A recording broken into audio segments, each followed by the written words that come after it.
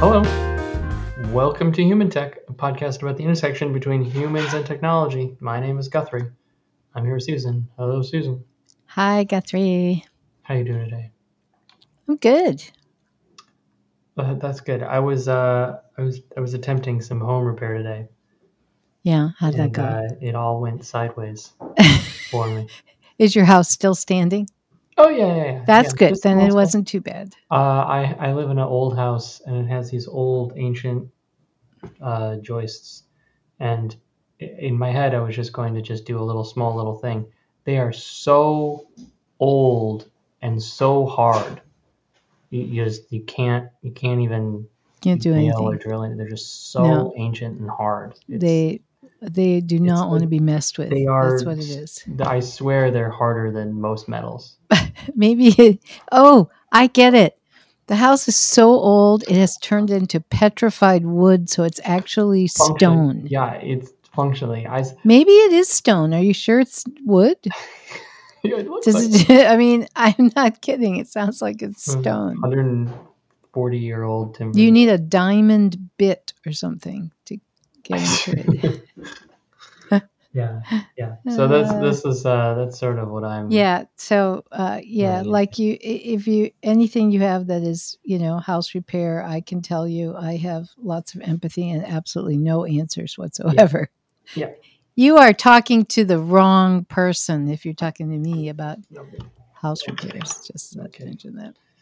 All right. Well, what we are doing today. Yeah, we're not talking, this is not a DIY house repair podcast We need. episode. Hold on. Do they have like? Let's try to see if they have little What? uh. What are you looking for? So we use a program called Restream, and I was just trying to see if they had like any like punchy kind of like sound effects. So like we're like Like a hammering or something, or what? No, sort of like a DIY. Oh, like an electric intro. drill.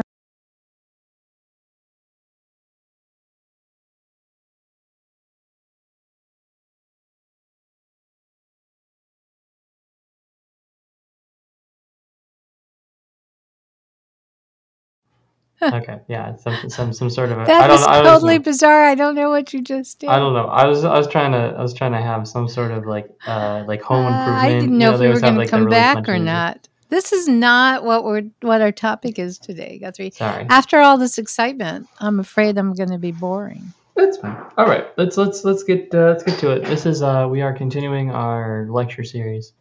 Yeah. We're doing something not unrelated, but different. We're sort of moving on to a new topic. Is that correct? Well, actually similar topic, but just a deep dive into it. So the last session we did was on some fundamentals of UX and design research. And so this session, now that we covered some fundamentals, I want to talk more deeply about different kinds of research. And I actually have a random set of tips and techniques for doing specific kinds of UX and design research. Does that sound okay? Yeah. So I'm going to get pretty practical and kind of in the weeds, if you don't mind that. So, I know that we record video and put that out there, but I also know that a lot of people are listening to this and not watching it. So I'm going to describe something. So if you can imagine, Guthrie, a continuum, and it's going to have 3 boxes on it, and all the way to the right. Now I'm trying to figure out in the video, is it the opposite? No, all the way to the right is something called evaluative research. That's what's in the box to the right. In the middle is a box that we're going to call user feedback. And then all the way to the left is a box we're going to call generative research. And I want to talk about these 3 pieces, and I want to talk about tips and techniques that I think apply to all 3 boxes, and then some that apply just to some boxes and not others. So I want to start by going all the way to the right and talking about evaluative research. And I put it to the right because I think if you're talking about like a timeline, I don't know. Evaluative research is research you do to evaluate the user experience and the effectiveness of a particular product or of a particular prototype. But and I think we mentioned this in the last session, it assumes that you have a product or prototype. Like you're that far down the road. That's why I put it all the way to the right. You're that far down the road that you have something that you actually want to evaluate. You've designed it. It exists, even if just in prototype form, it does exist. There is a design for this product. And so you want to get feedback on the design decisions that you made. And that's what evaluative research is. So I want to talk about some tips and techniques for doing this kind of research. And some of these are tips and techniques. Well, let's see. Yeah, so let's talk about specific techniques for this kind of research. So one thing is I want to talk about what this type of research is not. So if you are truly evaluating the user experience of an existing product or prototype, you do not want to do that by giving someone a demo of the product and then saying, so what did you think? So when you're doing this kind of research, you really need to have it be task-based. You need to give a user, a person who is representative and typical of the person who is going to be using this product. And you want to have them do very specific tasks. And when you set, this takes a fair amount of work to set up. If you're not used to doing this kind of research, it can be a little hard to get used to. Once you get used to doing it, it gets easier and easier. You need to prepare a series of tasks you're going to have people do. And how many tasks? Well, depends on how long the tasks are and how much time you're going to do. Typically, evaluative research is maybe you have an hour. And if you have an hour, it really means you have 45 minutes, or actually more like 40 minutes. By the time people show up, and they show up late because they can't get the Teams meeting working, or they didn't know what building they were supposed to come to, they show up, and then you have to give them the instructions and say hello and all those things. And then they do the task. By the time you do that, you've lost 20 minutes. So you have a max really of 40 minutes. It's not a lot of time. Sometimes people say to me, well, we're going to schedule 2-hour sessions. It's like, well, no, it's too long. People are going to get tired. Your later tasks are not going to be accurate data because people are tired. So really you should schedule 1-hour sessions max and assume you really have 40 minutes for the tasks.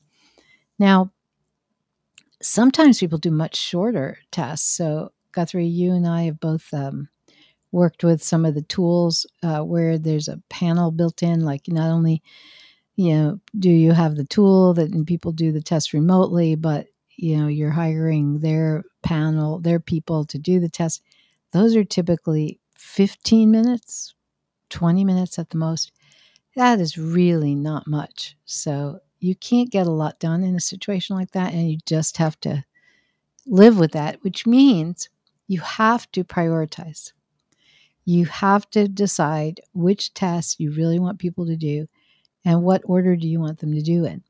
And not everybody works through tasks in the same amount of time. So you should assume that the ones that are at the end, some people will get them done and other people will not get them done. So whichever tasks are most important for you to collect data on, they've got to be towards the front, or you will not get to them.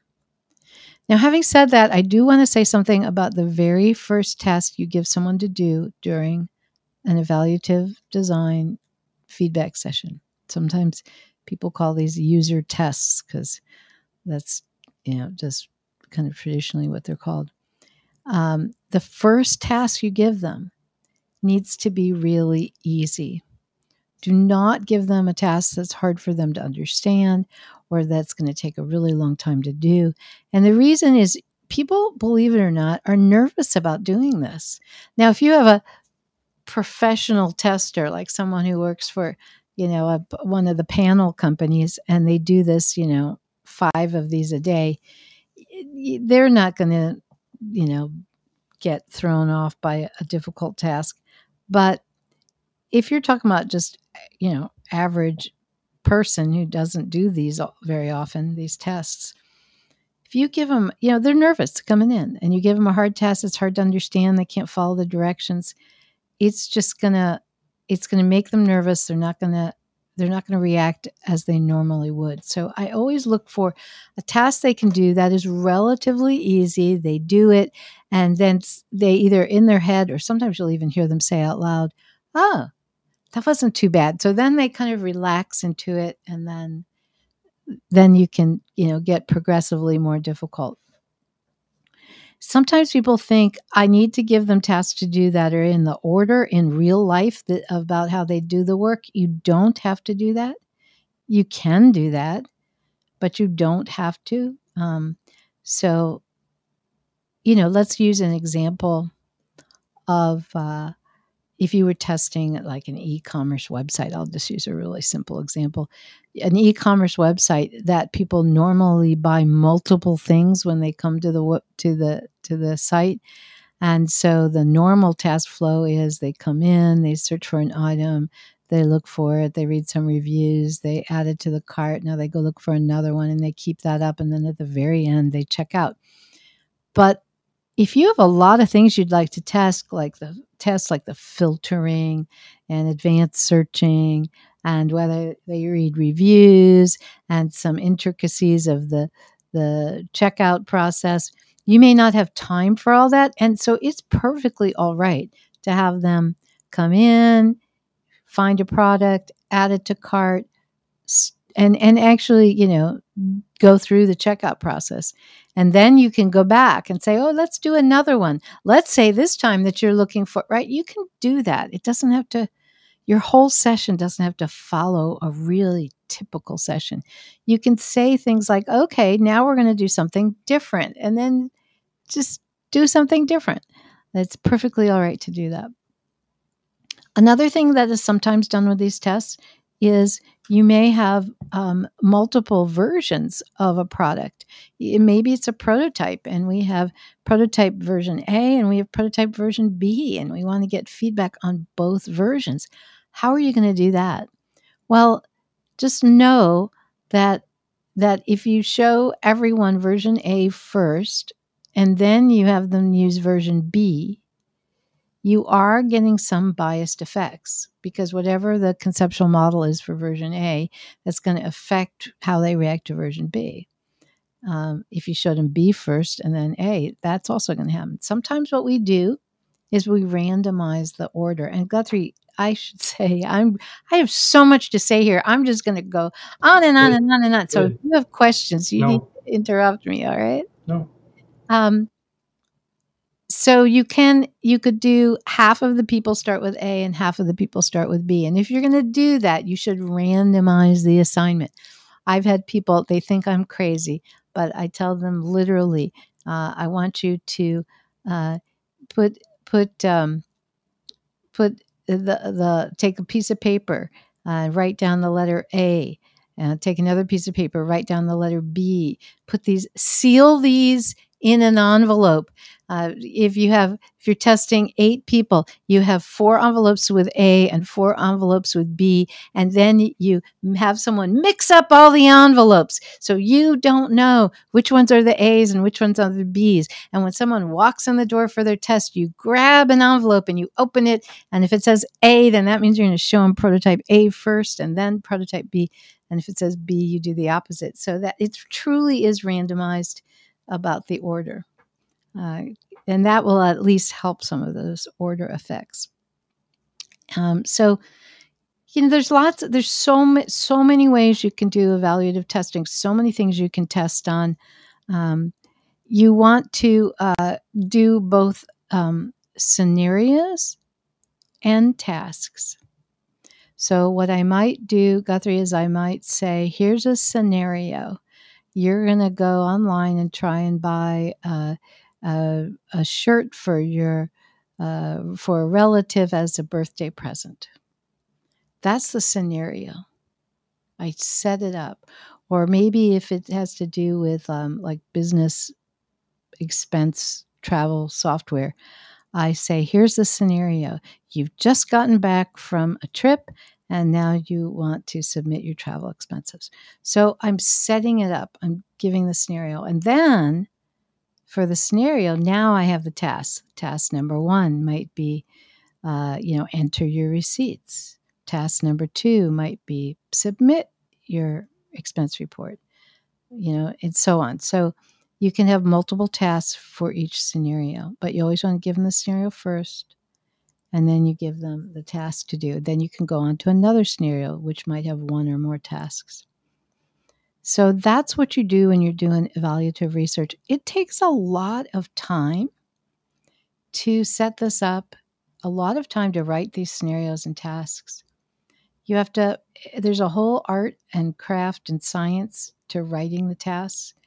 So, for example, the task should probably not say things like, open the software, go to the expenses tab, click on the expenses tab, and then click on enter new report. And then, you don't want to give them all those directions unless you're just trying to test whether they can follow directions.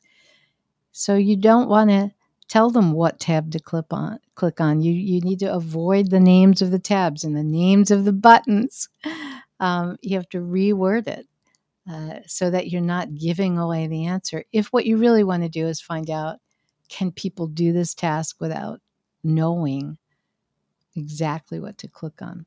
So there's a lot of work that goes into it. And what I highly, highly, highly recommend you do is you may want to test your protocol.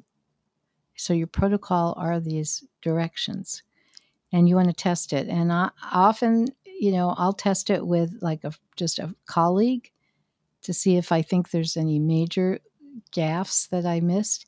And then I test it with a real user, and I leave time. Like if I'm testing with 6 people, and I will schedule one of them on a different day so I can test with a real person, have time afterwards to see if I need to change my protocol because I might have screwed something up. And then the next day I start with everyone else. In case I had to change something, I have time to make changes. A real typical thing to do with this kind of test is to have to use the think aloud technique, where you have people talk out loud while they do the task, so you know what's going on in their head. If this is not a professional tester, this is a weird thing and people don't know how to do it. And you can't just say, do you know what I mean by think aloud? Because they're just going to say yes, even though they don't. So you need to demonstrate the think out loud technique for them. In an evaluative research test like this, you want to just let them do the task, observe what they do. You don't want to interrupt them a lot. You don't want to give them hints. You can ask some questions while they're doing it if you want to, or you can wait and ask some questions at the end of the task or at the end of the whole test. But you don't want to be helping them or saying, why don't you try clicking on this? You don't want to do that. You're trying to see whether they can do the task without you helping them through it. So that's kind of about, how to do evaluative research. And I think it's like what's the term, like the gold standard for research. Do you have any questions, Guthrie? I know you've been in some evaluative research sessions. You've run I them. have. Yes. Yes. That's certainly something that I have done. You have any comments or questions or things you've noticed about them? The gold standard, if that Mhm. is really what it is. What's the what's your gold, silver, bronze standard? If that's the analogy you're going to use. Oh.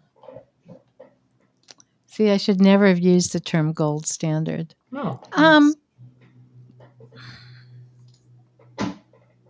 You know, okay.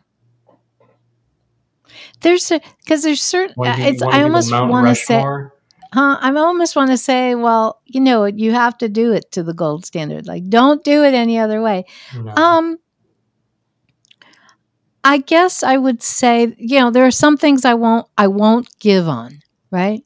I won't give on poorly worded tasks or scenarios. I won't.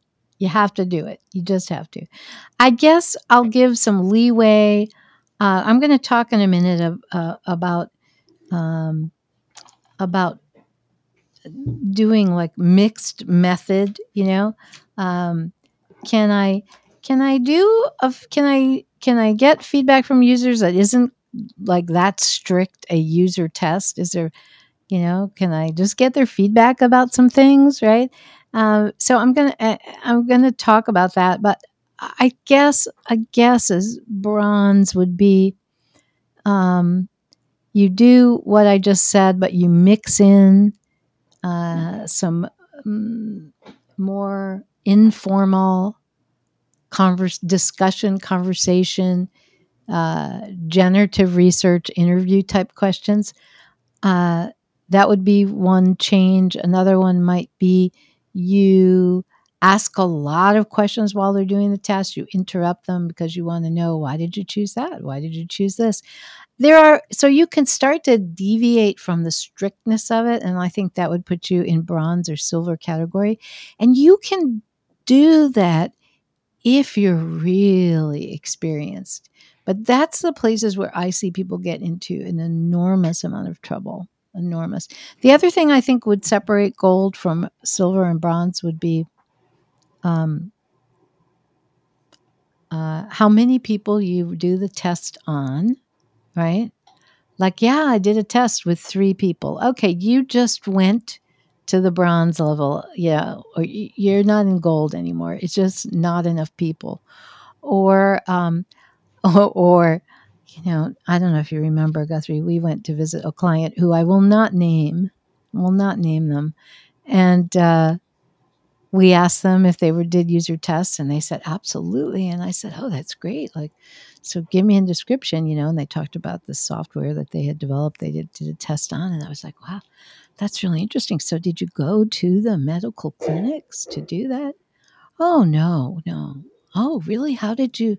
Because the software was for medical people, How did you do it then if you didn't go to the clinic?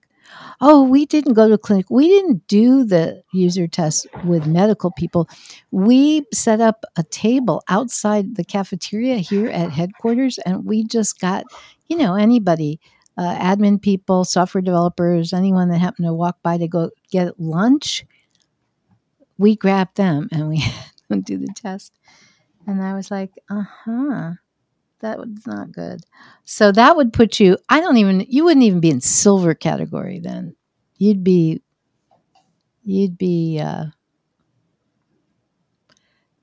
burnt sienna from the Crayola pack or something. And why? Because unless like I said, you can run a really rough pilot just to see if you've done something terribly wrong, like the URL you're sending people to is the wrong URL. But if you run a test on someone who's not your target audience, what can you learn from that? Like, oh, they can do the task. Sure, they're an expert. They know your software. They developed the software. They can do the task. Or wow, they're not the target audience at all. The target audience is like mechanical engineers. They're not a mechanical engineer. They're not going to be able to do anything. So this is all, I guess today is just statistics day, because we had another call where I was talking about, someone asked the question, well, why don't we not want a random sample, I get it in the negative.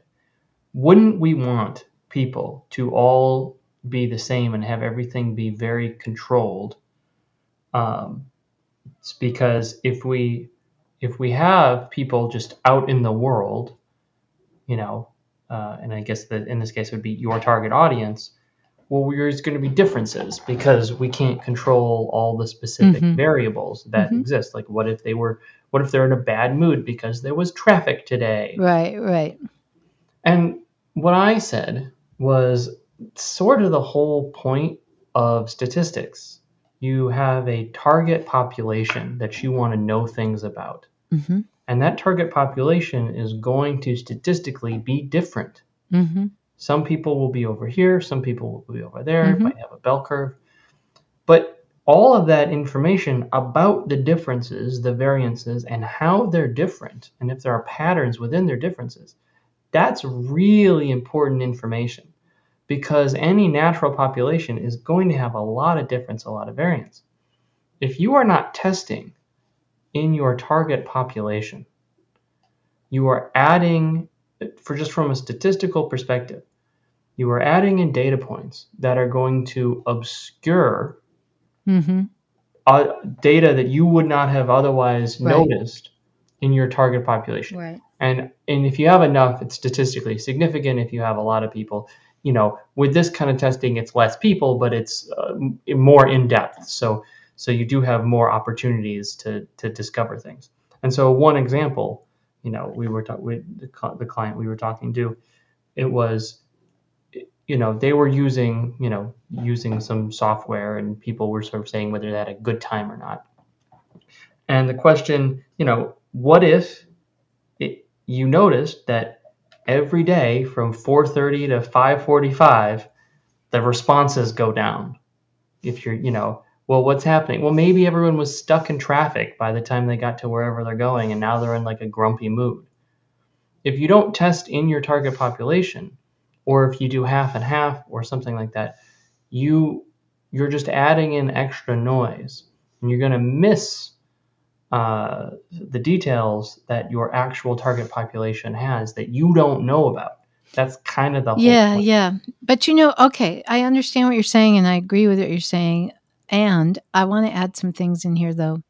Because one thing that happens when people do, when people come to evaluative research and they're used to doing like quantitative market research, they're used to doing surveys with 5,000 people. Right. And then I say to them, okay, let's see if we can get... Can we do 16? Yeah. 10. Can we get 10 would be great. Let's get 10 people for this test. And they're like, what? How can you possibly test with 10? So, there's a wonderful website called Measuring Usability. And I highly, highly, highly recommend it. It's from our friend Jeff Sauro, Sauro, wonderful researcher.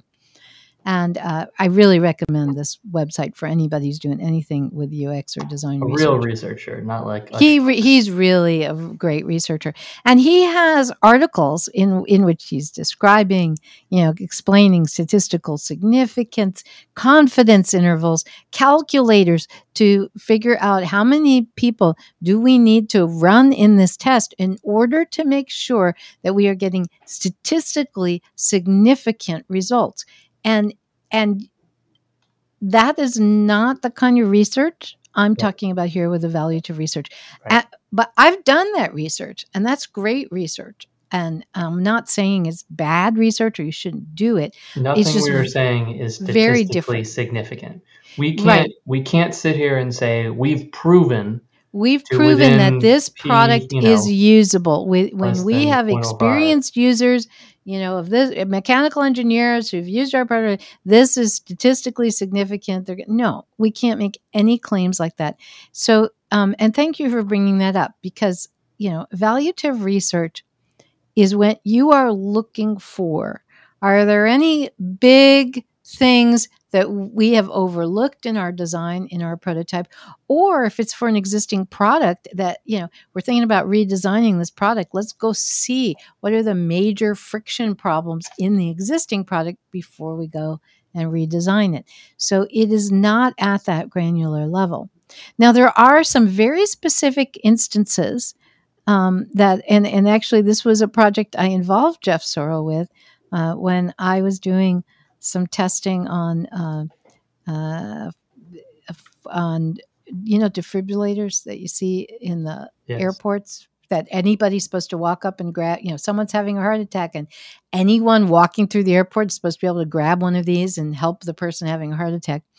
And a device like that has to be approved by the FDA if you're in the States, and the FDA requires that you be able to run this evaluative research with statistical significance.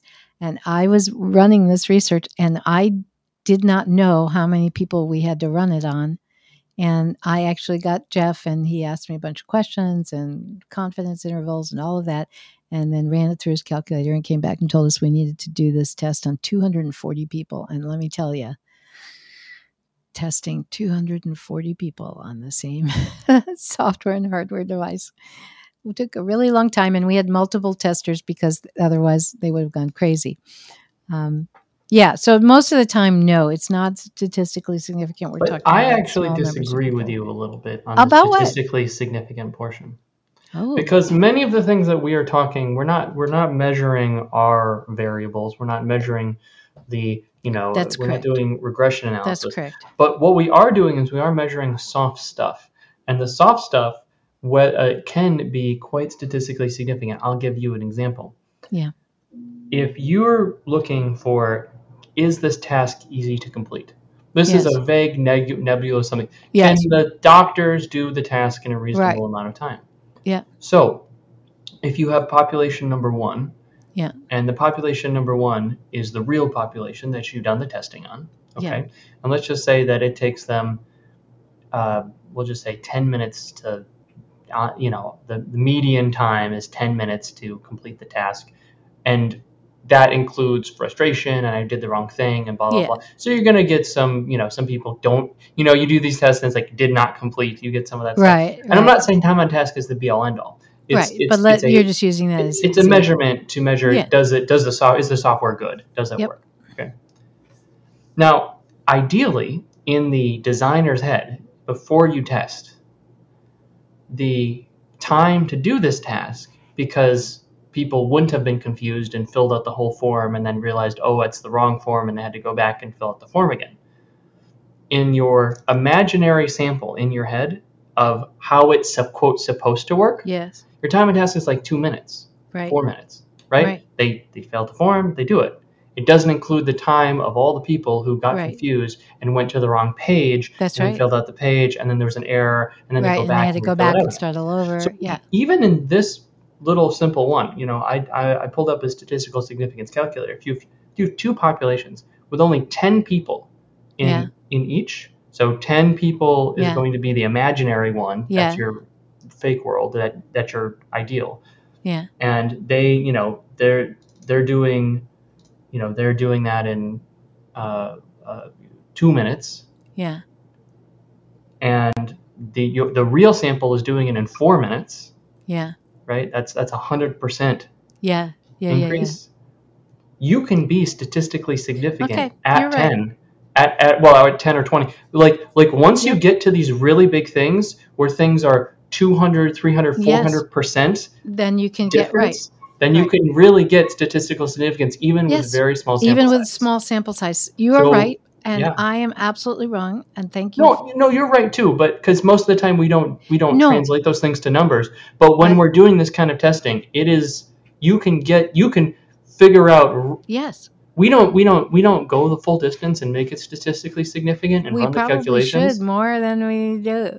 But there's a soft way to do it, because you run this test and you're like, yep, 8 of the 10 people ran into the exact same problem. Yeah.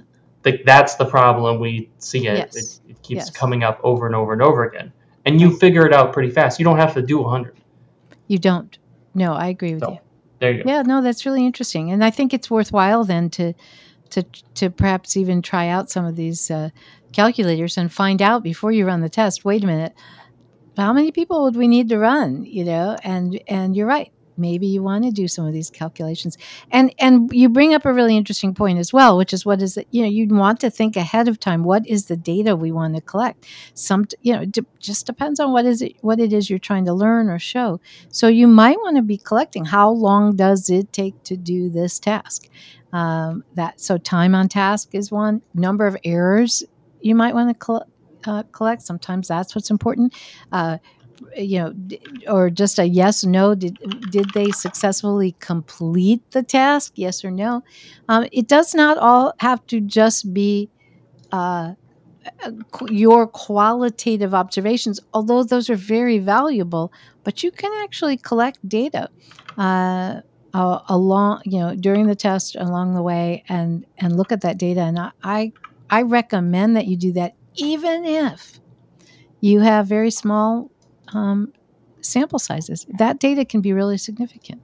If you tested 8 people and no one made it through the task without at least 2 errors, and the average number of errors was 5, that's like real. If you can report that data, not just say people made a lot of errors, but actually say how many errors, that is useful and can help people make decisions.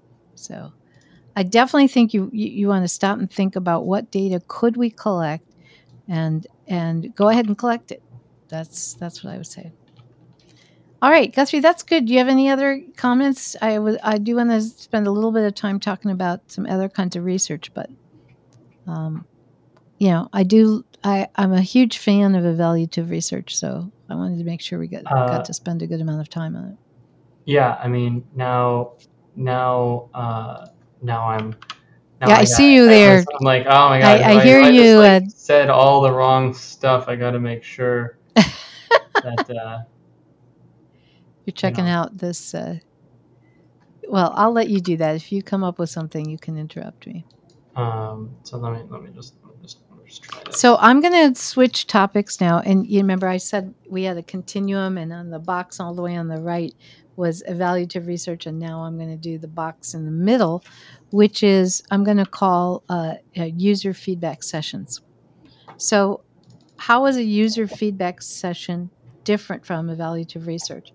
A user feedback session is not necessarily asking people to do realistic tasks within scenarios and seeing where the problems are and perhaps measuring things like time on task or number of errors. Running a user feedback session implies that there's certain information you want to get feedback on, but you're not trying to evaluate the user experience of the interface. You actually have some questions and you need answers to the questions, typically before you design or redesign. So a lot of time if you're doing a user feedback session, you have not designed this product, or you've done some initial design ideas, but you don't have a product to show them. You don't have a prototype to show them, and because you're just not ready and you want to ask some questions. I remember I was working with a client recently, and we were designing and doing some initial designs, and I was asking them lots of questions. Well, at this point, do people look up the information this way, or do they look it up this way? And there was like silence, and these were people who knew their customers really well, and had built the previous product, but they didn't know the answers to a lot of my questions. And then finally, as it became apparent to me pretty early on that we were going to have to do some user feedback sessions, but I kind of waited until finally one of my stakeholders said, I think we need to go talk to the users and find out the answers to some of these questions. And it was like, yes, we need to pause on our design brainstorming here, and we need to go get some answers to some basic questions about typically these are things like workflow, the way they, what data do they have coming in, um, what's their process as they're doing this, how do they want to see the data coming out, and that kind of thing. So in that kind of situation, I think what's best is to actually see if you can build some scenarios, some storyboards, um, uh, in which you hypothesize not what the screens or exactly what the interface is going to look like. You're not prototyping, but you are mapping out a process, you're mapping out choices, and then you're still going to have a scenario, okay? And you're still going to have a task, but basically you're saying, okay, here's a scenario. Let's say that you just went on a trip and now you need to submit your expenses. So like here's an example of how you might do that. You might, gather all your receipts and then go to the software and put them in. Is that, does that fit? Is that what you have in mind if I talk about submitting your expenses? Or, usually we need to do these kind of feedback sessions when we have a much more complicated process and we're not sure of the steps in there. So we draw it out. Think about drawing out a story. Sometimes these look like little graphic novels, or we'll have actually literally sketches of, here's a person, here's the nurse in the medical clinic, and she's with a patient. That's one frame in our story, and we kind of say what she's doing. Then we have another frame. What is she doing? And then another frame. And so we get feedback on whatever it is we need feedback on. It might be the process, might be the inputs, might be the outputs, might be the steps in between, the kinds of interactions, the equipment that they're interacting with. And we get feedback. Is this accurate? Is this the way they would want to do it? Does this fit the way they do it now? And we all kinds of questions that we can ask, but we're not testing the product. We're not evaluating the user experience of the product. We're trying to get answers to some of our questions about how the users do that specific task. So it's quite different. It's quite different than doing evaluative research. Now, sometimes what I have people that want to do both, and they want to combine them into one session.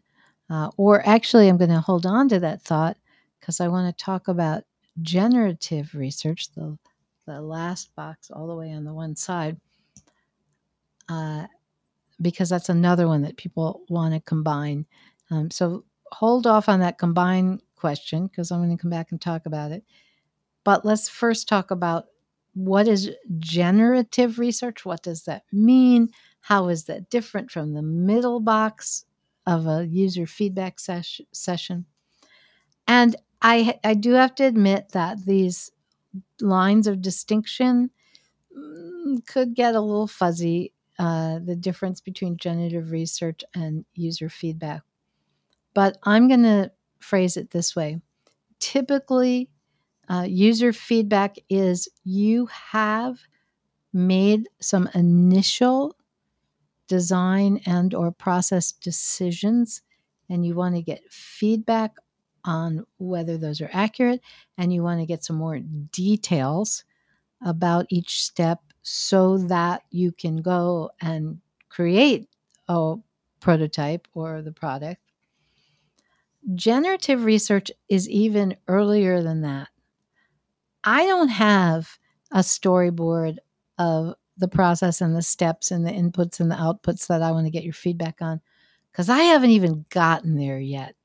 There's big missing holes in our knowledge that we have to fill before we can even posit a flow or a possible design. there's just all kinds of basics we don't know. Maybe we don't know about who the different personas are that are doing this.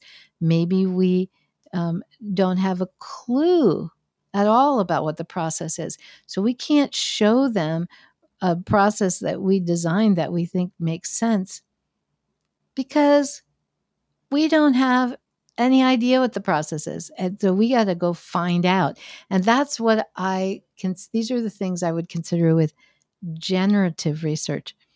And so that's really different than either user feedback on preliminary design decisions or evaluation test.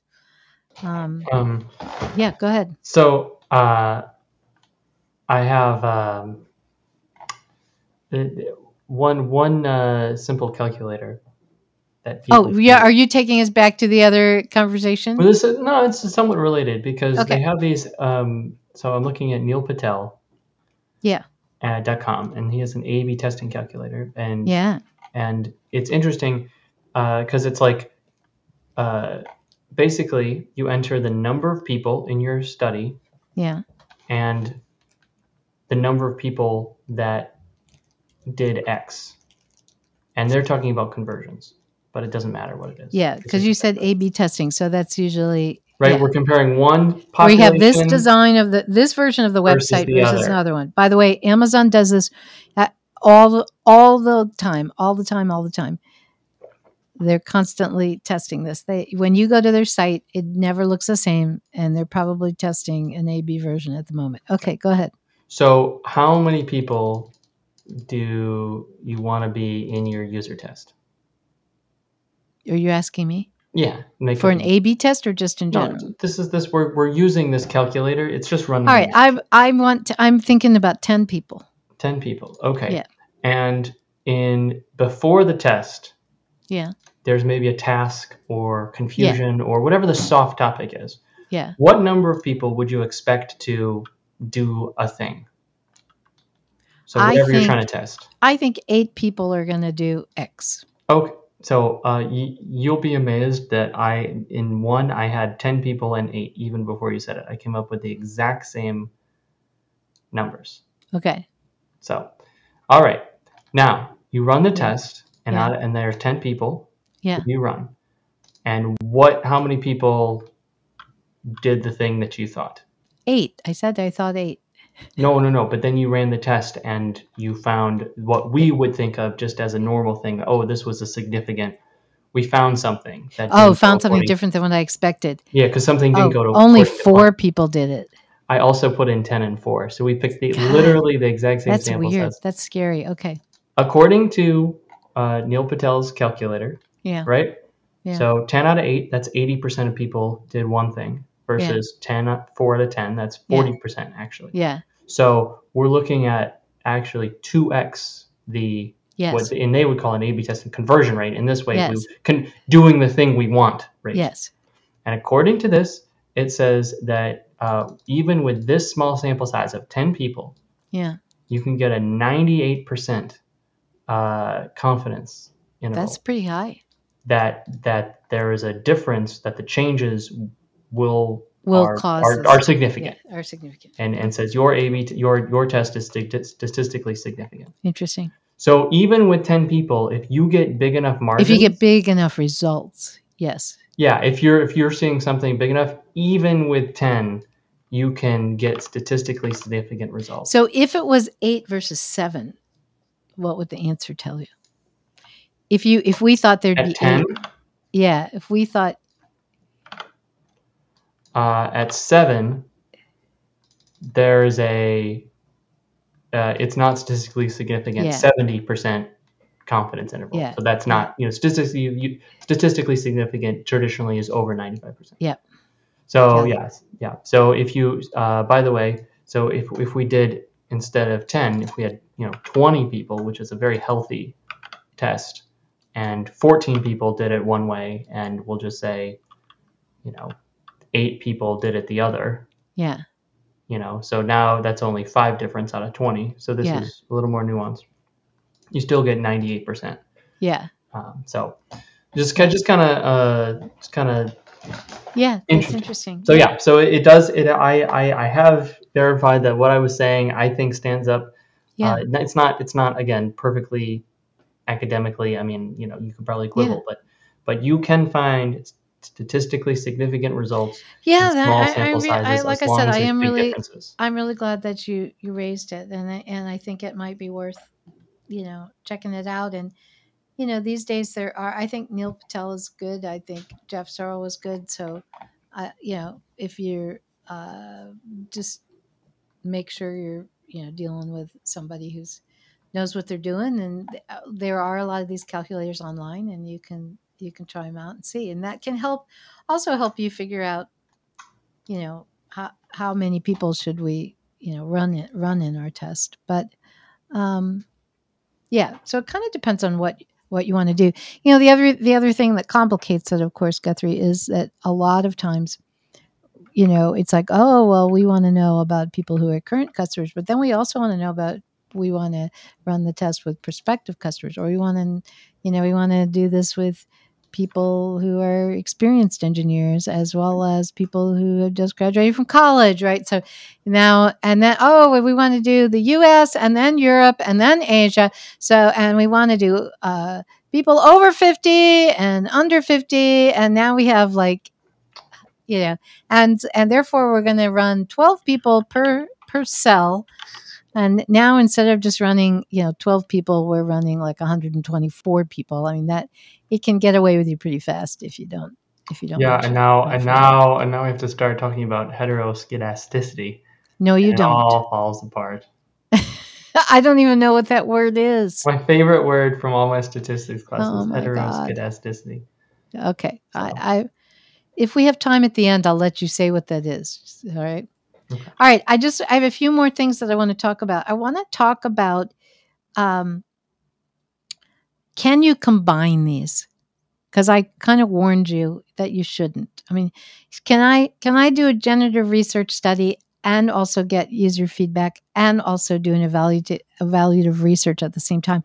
I'm going to say, first of all, no, don't do that. You don't do all three for sure. Can you do two out of the three?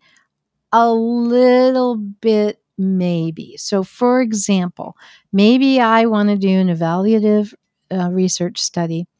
I have a product or a prototype. I want to get exact feedback on the tasks. And then, if we have time, I just want to check one or two things, right? Like I want to check, maybe I want to validate the persona, so I just want to check with them. So, how many years have you been working as an engineer? And, have you used this software before? So, I'm just checking some of my persona decisions. Or maybe I have a little bit, I have them do the evaluative, and then at the end, I want to show them a storyboard with a really different process that is not at all the way they just did the task, and get their feedback on that. So what I'm doing is I'm mainly doing an evaluative study, and I'm adding in a little bit of a user feedback session. So you can do that, okay? But you got to be careful. You want to choose, mainly I'm doing generative research. There's just a lot of stuff I don't know, and I'm going to go in depth with interviews and so on. Or mainly I'm doing evaluative research. I'm going to have them do tasks with the product. Or mainly I'm doing user feedback session where I show them preliminary design concepts and get their feedback on it. I'm mainly doing one of those three, and maybe I can throw in a tiny bit of one of the others.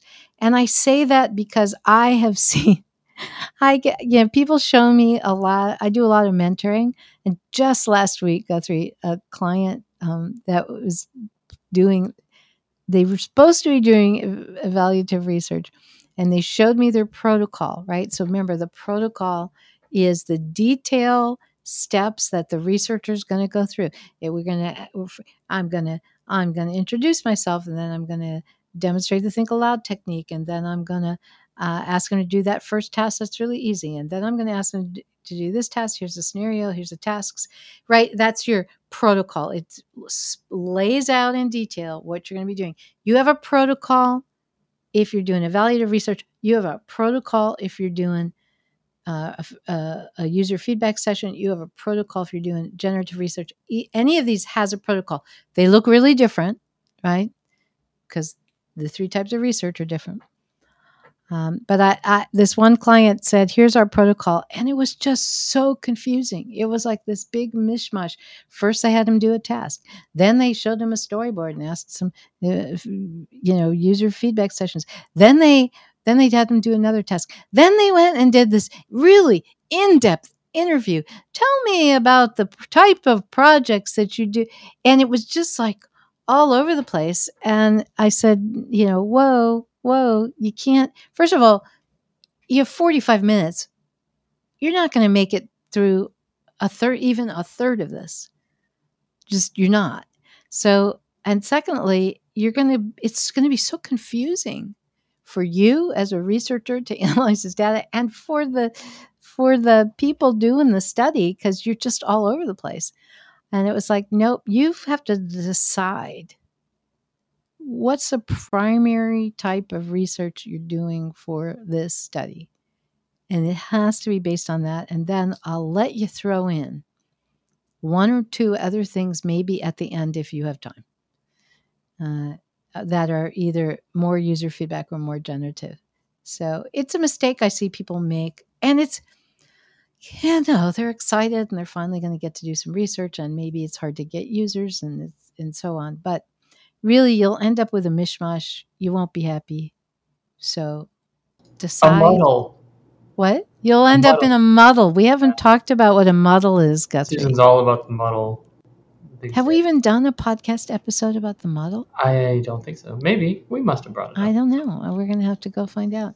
Yes, you'll end up in a muddle, which is not a good place to be. So, all right, Guthrie. Man, I can talk a lot about research, can't I? I would say you made a career. I love UX and design research. It's a great thing to do. You never stop learning better and better ways to do it. It really doesn't get boring, except with one exception. I'm doing a lot of interviewing of candidates for a client who's doing a bunch of hiring of UX people. And I know this is we've asked this question when we've hired people too, which is, what's one thing you've done a lot of that if you never did again, you'd be perfectly fine with? And they always say user tests. Then they'll say, I love it. It's great technique. But personally, I don't have to run another one. So it is, like I said, the gold standard. But if you've done 5,000 of them, you probably are willing to let somebody else take a turn for a while, right? Yeah. All right. Now I get to let everyone know the difference between homo and hetero. Oh, okay. Go ahead. What is this word? So when you're doing regression analysis, like an ordinary least squares, you are relying on a homogeneity of variance, or a homoscedasticity. So this would mean, like, if you plot, let's just say you have 100 people and you're measuring the time it takes them to complete a task. Okay. If you have homoscedasticity, it means the people who complete the task in 10 minutes, there should be a variance of the people who complete, within 1 or 2 minutes at 10, about the same as the people who completed at 15. So there's a similar amount of variability. Yes. Whereas if you take 100 minutes to complete the task, you would expect that the people around there also are completing it at 101, 102, 90, 98. There's also a minute or two variance. So the variance between the low and the high is the same. You have a homogeneity of variance, or a homoscedasticity. I like that. Yes. And that is how you can figure out whether your regression is statistically significant. Yes. If you have heteroscedasticity, but you are using a model that doesn't correct for heteroscedasticity of error, you're going to get you're going to have statistically significant errors. You're going to have Right. errors that are messing with what it is actually statistically Right, because there's significant. too much variability. There's too much. No. There's No. not that there's too much variability. It's fine to have lots of variability. Okay. Your variability is